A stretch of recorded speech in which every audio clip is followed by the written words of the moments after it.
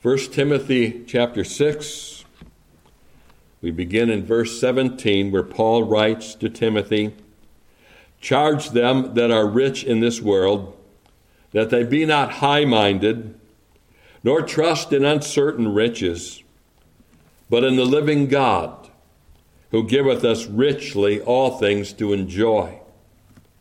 That they do good, that they be rich in good works, ready to distribute, willing to communicate, laying up in store for themselves a good foundation against the time to come, that they may lay hold on eternal life. O Timothy, keep that which is committed to thy trust, avoiding profane and vain babblings and oppositions of science falsely so called, which some professing have erred concerning the faith. Grace be with thee. Amen." And amen. We know the Lord will add his blessing to the reading of his word for his name's sake. If I could call your attention especially to the words of verse 17, and remember here how often we have placed an emphasis on the fact that a charge has been committed to Timothy, a charge that he in turn is to communicate to others. And now we have yet another and a final aspect of that charge when Paul says to him, verse 17, "Charge them that are rich in this world, that they be not high-minded, nor trust in uncertain riches, but in the living God, who giveth us richly all things to enjoy." It might be tempting to look at this final part of Paul's charge to Timothy and say to ourselves, nothing to see here. This applies to rich people. Nobody in our little church family fits that category. We might as well skip these final verses of 1 Timothy and figure we've covered the entire epistle, at least insofar as it applies to us. But on the other hand, if we're to step back and measure the riches of this world on a broader scale, that is, on a worldwide scale, then we might find ourselves actually qualifying for this final part of the charge after all. It was a number of years ago, I can't even remember the source, that I either read or heard that on a worldwide scale, the poorest class in America still ranks in the upper 1% of the world. Take that with a grain. I can't verify it, but wouldn't surprise me to discover that that's very nearly the case, if not actually the case. America still ranks in the upper 1% of the world when you make that comparison that broad. There may be something to be said for that statistic when you take into account whole nations and large portions of other nations that know poverty in ways that we can scarcely imagine.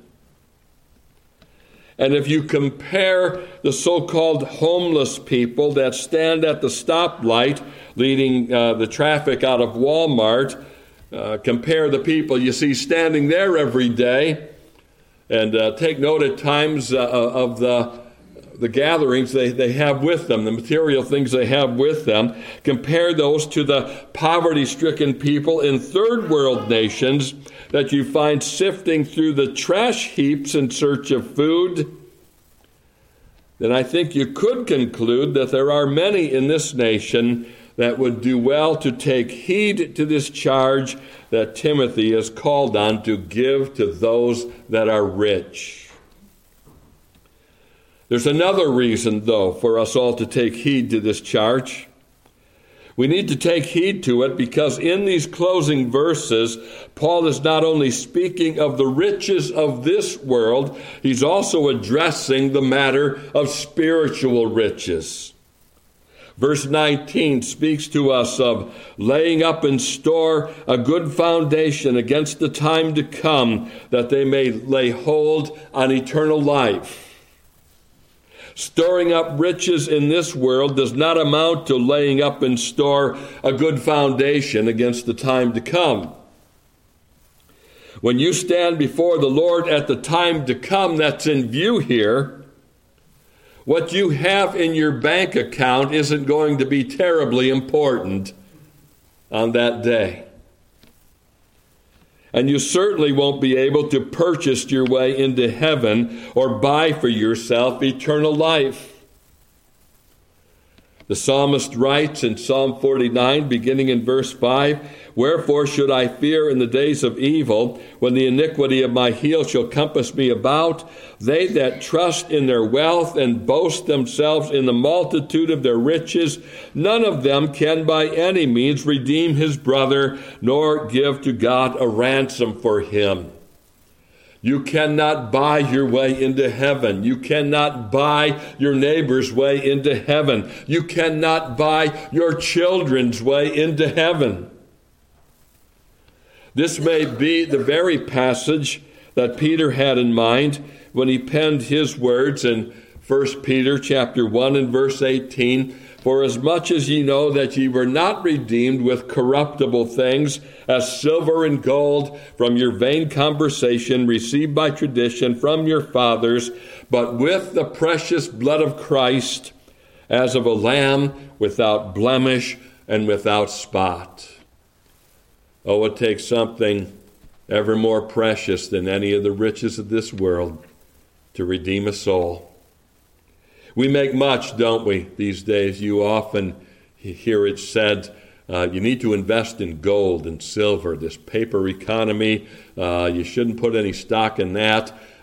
Put your money into gold and silver, and yet gold and silver are referred to here by Peter as corruptible things.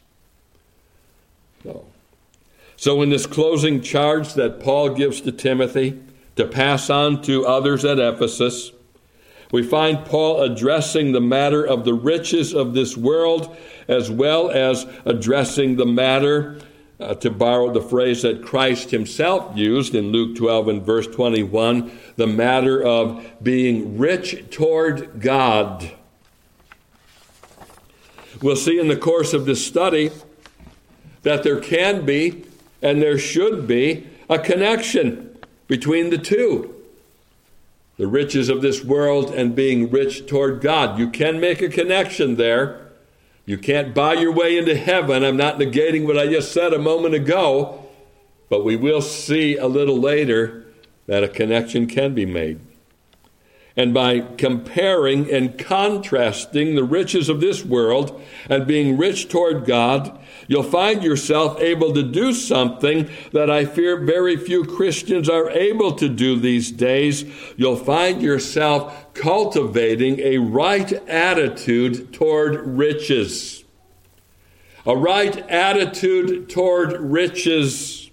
And by riches, I'm speaking with regard to both the riches of this world and being rich toward God. You need to have the right attitude toward both. So that's my theme this morning. Cultivating a right attitude toward riches. The Christian must cultivate a right attitude toward riches. Again, the words of our text, verse 17. "Charge them that are rich in this world, that they be not high-minded, nor trust in uncertain riches, but in the living God, who giveth us richly all things to enjoy." How then does the Christian cultivate a right attitude toward riches? Well, consider with me, first of all, he must resist the temptation to be high-minded. He must resist the temptation to be high-minded. Charge them that are rich in this world that they be not high-minded. Find it interesting to note a wide variety of ways that this term high-minded is translated in other modern English versions. Charge them not to be haughty, the ESV says. Instruct those who are rich in this present world not to be conceited, New American Standard. Command those who are rich in this present world not to be arrogant. New International Version. And of course, I have to throw in my favorite paraphrase, the Message. Listen to the way this is translated, keeping in mind now this is not a literal rendering, but I think it captures the idea. Tell those rich in this world's wealth to quit being so full of themselves and so obsessed with money. Don't you love that? That certainly captures the force and the meaning of the text. So you have haughty, conceited, arrogant, full of themselves. That gives you a pretty well-rounded idea of what it means to be high-minded. The Authorized Version in this case, I think, is the most literal translation of them all. The other versions take the added step of suggesting in their translations what being high-minded means. It means to be haughty, conceited, arrogant, full of yourself, if you will. There is, you see, a tendency in all of us to be self-sufficient when it comes to our attitude toward God. The fall of Adam and Eve in the Garden of Eden was a fall into a sense of self-sufficiency. It was man and woman telling God that they could live just fine on their own. They didn't need anyone to rule over them. In the parable of the nobleman in the far country, Christ speaks of the nobleman's citizens who say, "We will not have this man to reign over us." That's in Luke 19, verse 14. And that pretty much sums up man since his fall into sin. He thinks he can live independently of God. He thinks he is sufficient in himself to think highly of himself, and the more you have of this world's riches, the stronger that temptation becomes. The psalmist finds himself having to resist covetousness in Psalm 73. So we read beginning in verse 3, "For I was envious at the foolish when I saw the prosperity of the wicked. For there are no bands in their death, but their strength is firm. They are not in trouble as other men, neither are they plagued like other men. Therefore pride compasseth them about as a chain, violence covereth them as a garment. Their eyes stand out with fatness, they have more than heart could wish. They are corrupt and speak wickedly concerning oppression. They speak loftily, they set their mouth against the heavens, and their tongue walketh through the earth. Therefore his people return thither, and waters of a full cup are wrung out to them. And they say, How doth God know? And is there knowledge in the Most High?" Oh, those may be the best words to describe the condition that I'm now bringing to your attention of being high-minded. And the thing to note from that psalm is not that the psalmist himself was rich with the world's goods, but that he was envious of those who were. He wished he could be high-minded, as those in the world were who possessed the riches of this world. Now, Paul is very helpful to us when it comes to resisting the temptation of becoming high-minded, haughty, conceited, or arrogant. Notice, if you will, how Paul describes the nature of the riches of this world when he calls them uncertain riches. The other translations all agree with the Authorized Version in translating that word uncertain. Leave it to the Message to add a little more by paraphrasing the statement this way: here today and gone tomorrow. Uncertain riches. Here today and gone tomorrow. And doesn't history prove this to be the case, whether it's on a personal level or a mass level? On a mass level, money itself can become worthless in a day. I think there's a general consensus that as a nation, we're on a trajectory to see that happen. When the economy is inflated and prices rise and the government only knows how to move in one direction, which is to grow deeper in debt while spending more and more, it becomes inevitable that at some point, and I think history would verify this, the whole economy will crash. Oh, the riches of this world are indeed uncertain. And yet there is one aspect to the riches of this world that is certain. It is a matter of absolute certainty that when you die, you leave the riches of this world behind. Can't take any of it with you. Wouldn't do you any good if you could. This is why Christ told the parable of the foolish rich man in Luke's Gospel, chapter 12, beginning in verse 16. And he spake a parable unto them, saying, The ground of a certain rich man brought forth plentifully. And he thought within himself, saying, What shall I do, because I have no room where to bestow my fruits? And he said, This will I do, I will pull down my barns and build greater, and there will I bestow all my fruits and my goods, and I will say to my soul, Soul, thou hast much goods laid up for many years. Take thine ease, eat, drink, and be merry. But God said unto him, Thou fool, this night thy soul shall be required of thee. Then whose shall those things be which thou hast provided?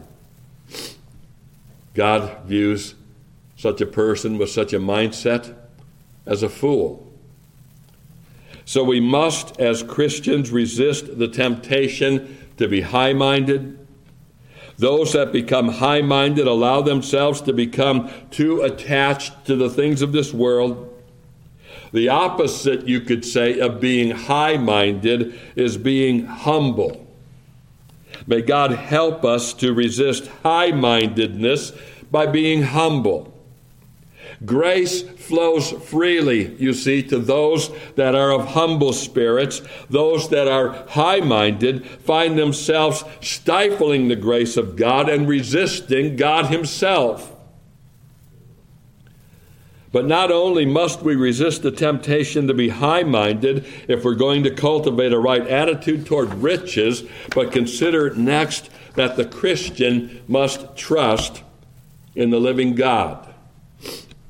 Can I ask somebody, John, could you go bring me a couple Kleenexes from somewhere? I'm up here sniffling while I'm trying to consider God's word.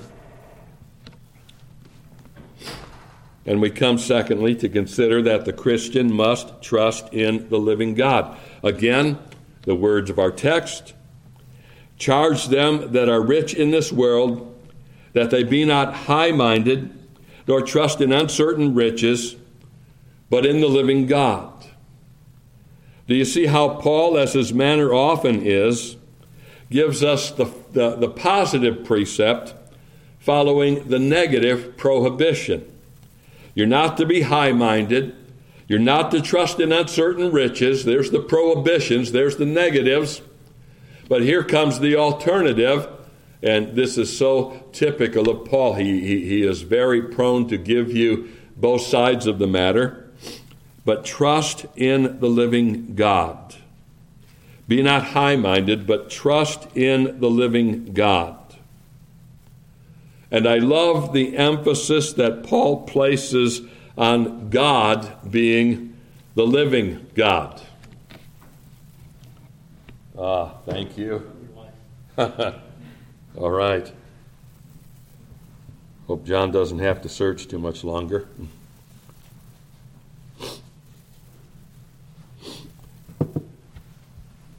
So, okay, excuse me. The emphasis on the living God.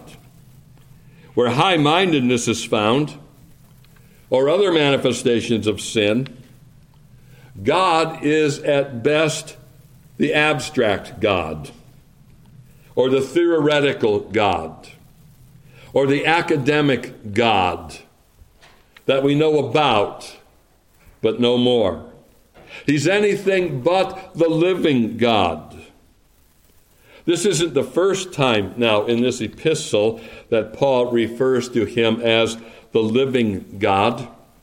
Back in chapter 3, verse 15, he writes, "But if I tarry long, that thou mayest know how thou oughtest to behave thyself in the house of God, which is the church of the living God, the pillar and ground of the truth."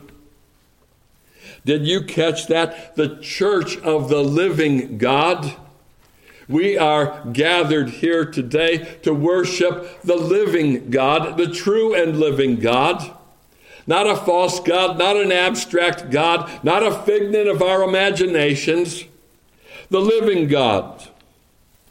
In chapter 4 and verse 10 in 1 Timothy, "For therefore we both labor and suffer reproach because we trust in the living God, who is the Savior of all men, especially of those that believe."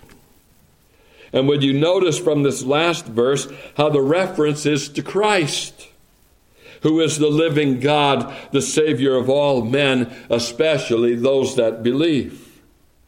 Could it be that Paul's use of this title, the living God, has to do with the truth that Christ is indeed risen from the dead? He is a risen Savior. He is a risen Lord. We're dealing with someone now that is true, that is real, that is actual, that is here, that is taking notice of what we're about here in this church today. This title is explained in more detail when Paul uses it in 2 Corinthians 6 and verse 16, where he writes, "And what agreement hath the temple of God with idols? For ye are the temple of the living God. As God has said, I will dwell in them and walk in them, and I will be their God, and they shall be my people." The emphasis in this verse is on the vitality that the presence of God creates in the hearts of those who believe in Christ. God dwells in them by his Spirit, and he walks in them, and he knows them, and they know him. Christ himself captures the meaning of walking in communion with the living God when he says in John's Gospel, chapter 10 and verse 14, "I am the good shepherd, and know my sheep, and am known of mine." And a few verses later, "My sheep hear my voice, and I know them, and they follow me." I wonder this morning, do you know God that way? Do you know him as the living God? Can you say that you hear his voice? He knows you, you know him, you're sensitive to his voice, and you follow him. Trusting in the living God, you see, is not trusting in some abstract idea about God, nor is it trusting even in an orthodox idea of God. The kind of trust Paul is envisioning here is the trust of fellowship or communion. It is the Christian's privilege to know God in a personal way, and this personal knowledge or fellowship takes place through the Word of God, to be sure, but it goes beyond knowing of God through information that's gained through reading. The Holy Spirit indwells the believer and makes the Word of God a living Word to the Christian soul, so that you have a spiritual perception that enables you to discern the voice of Christ through his Word and by his Spirit. And when the Christian trusts in the living God, then something takes place in that Christian's life that is somewhat rare in this world when it comes to the material things of this world. Note what Paul goes on to say about the living God that the Christian is to trust. "Charge them that are rich in this world, that they be not high-minded, nor trust in uncertain riches, but in the living God," and then underscored, because this is so important, who giveth us richly all things to enjoy. My, how that statement should govern your attitude toward the things of this world.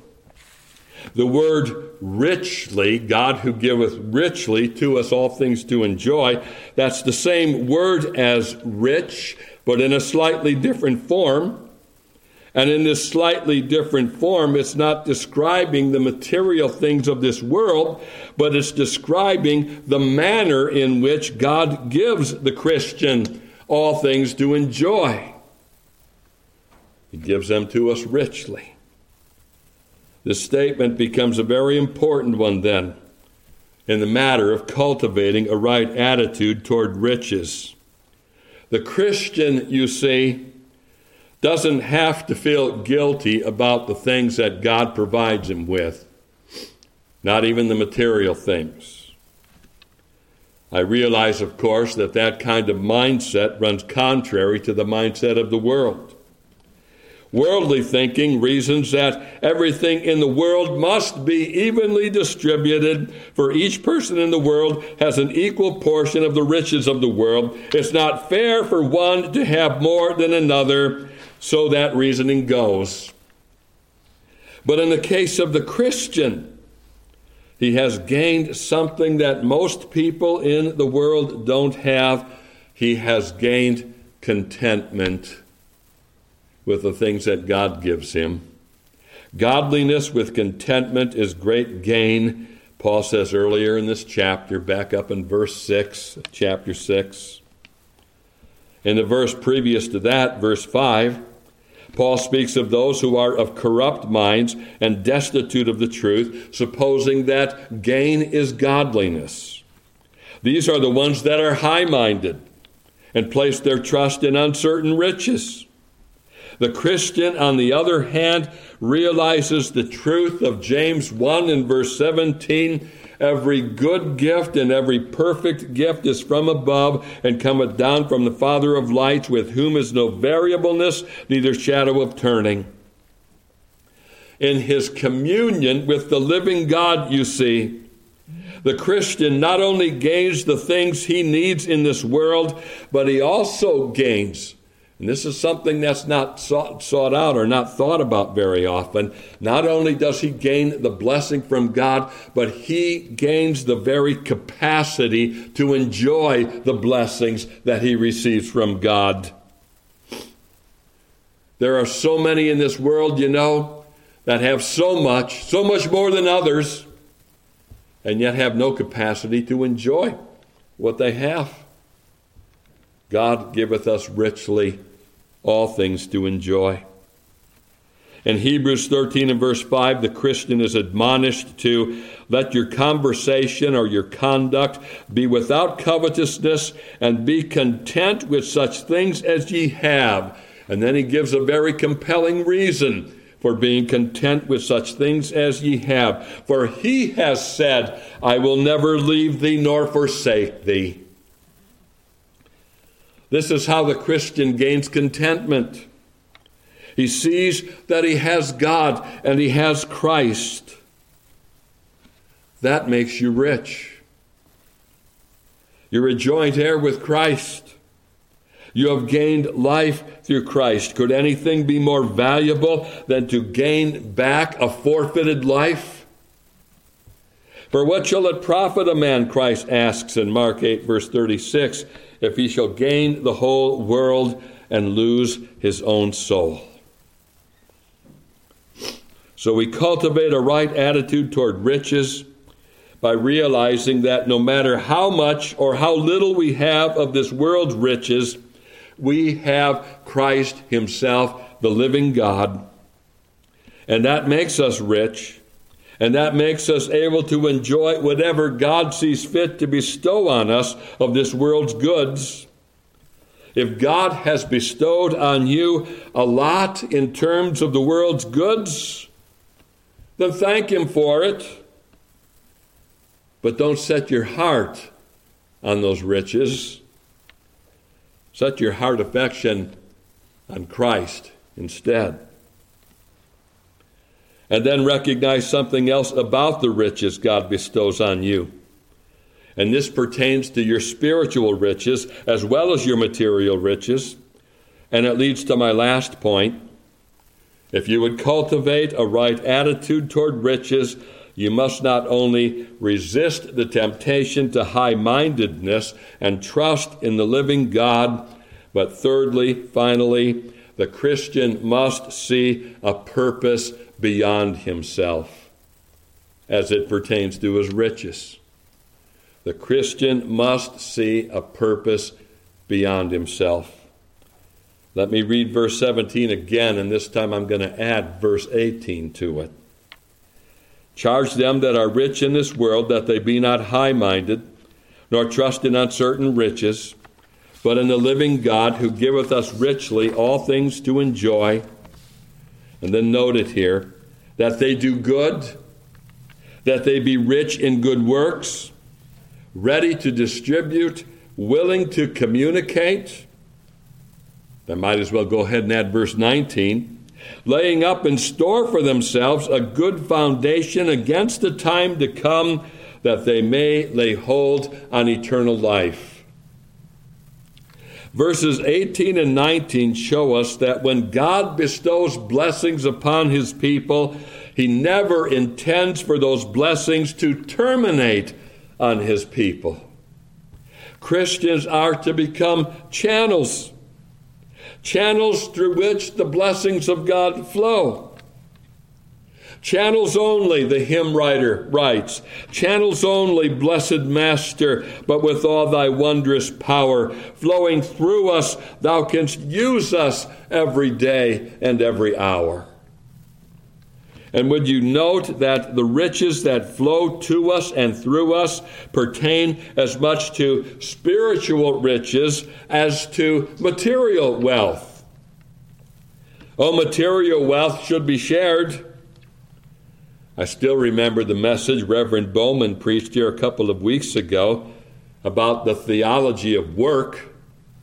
Don't know that I've ever heard a message with that kind of title, and I thought he covered it very well. You remember the point he made that one of the reasons the Christian works is not merely to support himself and his family, but to enable him to be generous toward others as well. Generosity ought to characterize the Christian. One of my favorite passages on the topic of giving is found in the book of Acts chapter 3 and verse 6. That's the narrative of Peter and John entering the temple, taking note of a man laid at the temple gate who every day was placed there to beg for alms. Silver and gold have I none, Peter says to the lame beggar, but such as I have give I thee. In the name of Jesus Christ of Nazareth, rise up and walk. You know the story. He lifted the man to his feet. The man who hadn't been able to walk in many, many years, he goes leaping and prancing into the temple, praising the Lord. When I preached on that verse years ago in our studies in the book of Acts, I pointed out that based on that narrative and based on that text, there is no such thing as a Christian with nothing to give. You may not have silver or gold. Neither did Peter and John. But you have something way more valuable than silver or gold. You have the gospel of Jesus Christ, which means you have the message of eternal life. You have the message of sins forgiven and eternal life gained and assurance of heaven. You have that.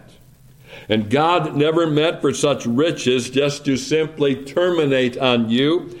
He intends that such blessings flow to you and then flow through you, and to the degree that you may use material riches from this world to seek out opportunities to disperse the spiritual riches that are yours, to that same degree you lay up in store for yourselves a good foundation against the time to come.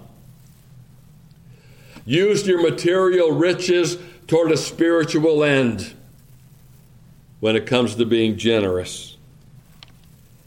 So do good and be rich in good works, ready to distribute, willing to communicate, verse 18. And don't those words take into account the use of your material riches as well as your spiritual riches? Distribute the material riches, communicate the spiritual riches, distribute the material ones. You should be ready to distribute, as I say, material riches, willing to communicate spiritual riches, and to the degree that you function as a channel for Christ's blessings, then verse 19 will apply to you, laying up in store for yourselves a good foundation against the time to come, that they may lay hold on eternal life. That verse anticipates a time to come. That time is the day of judgment.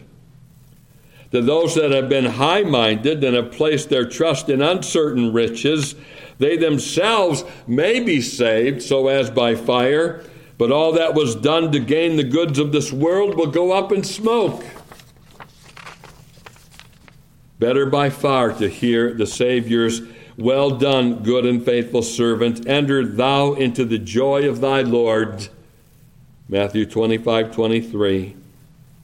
If you would hear such gracious and glorious words from Christ, then you must cultivate the right attitude toward riches. Oh, may you be given the needed grace then to resist the temptation to be high-minded while trusting in the living God who gives us all things to enjoy, recognizing that God lavishes good things on you that you may see a purpose beyond yourself, even a purpose to distribute and to communicate. Let's close then in prayer.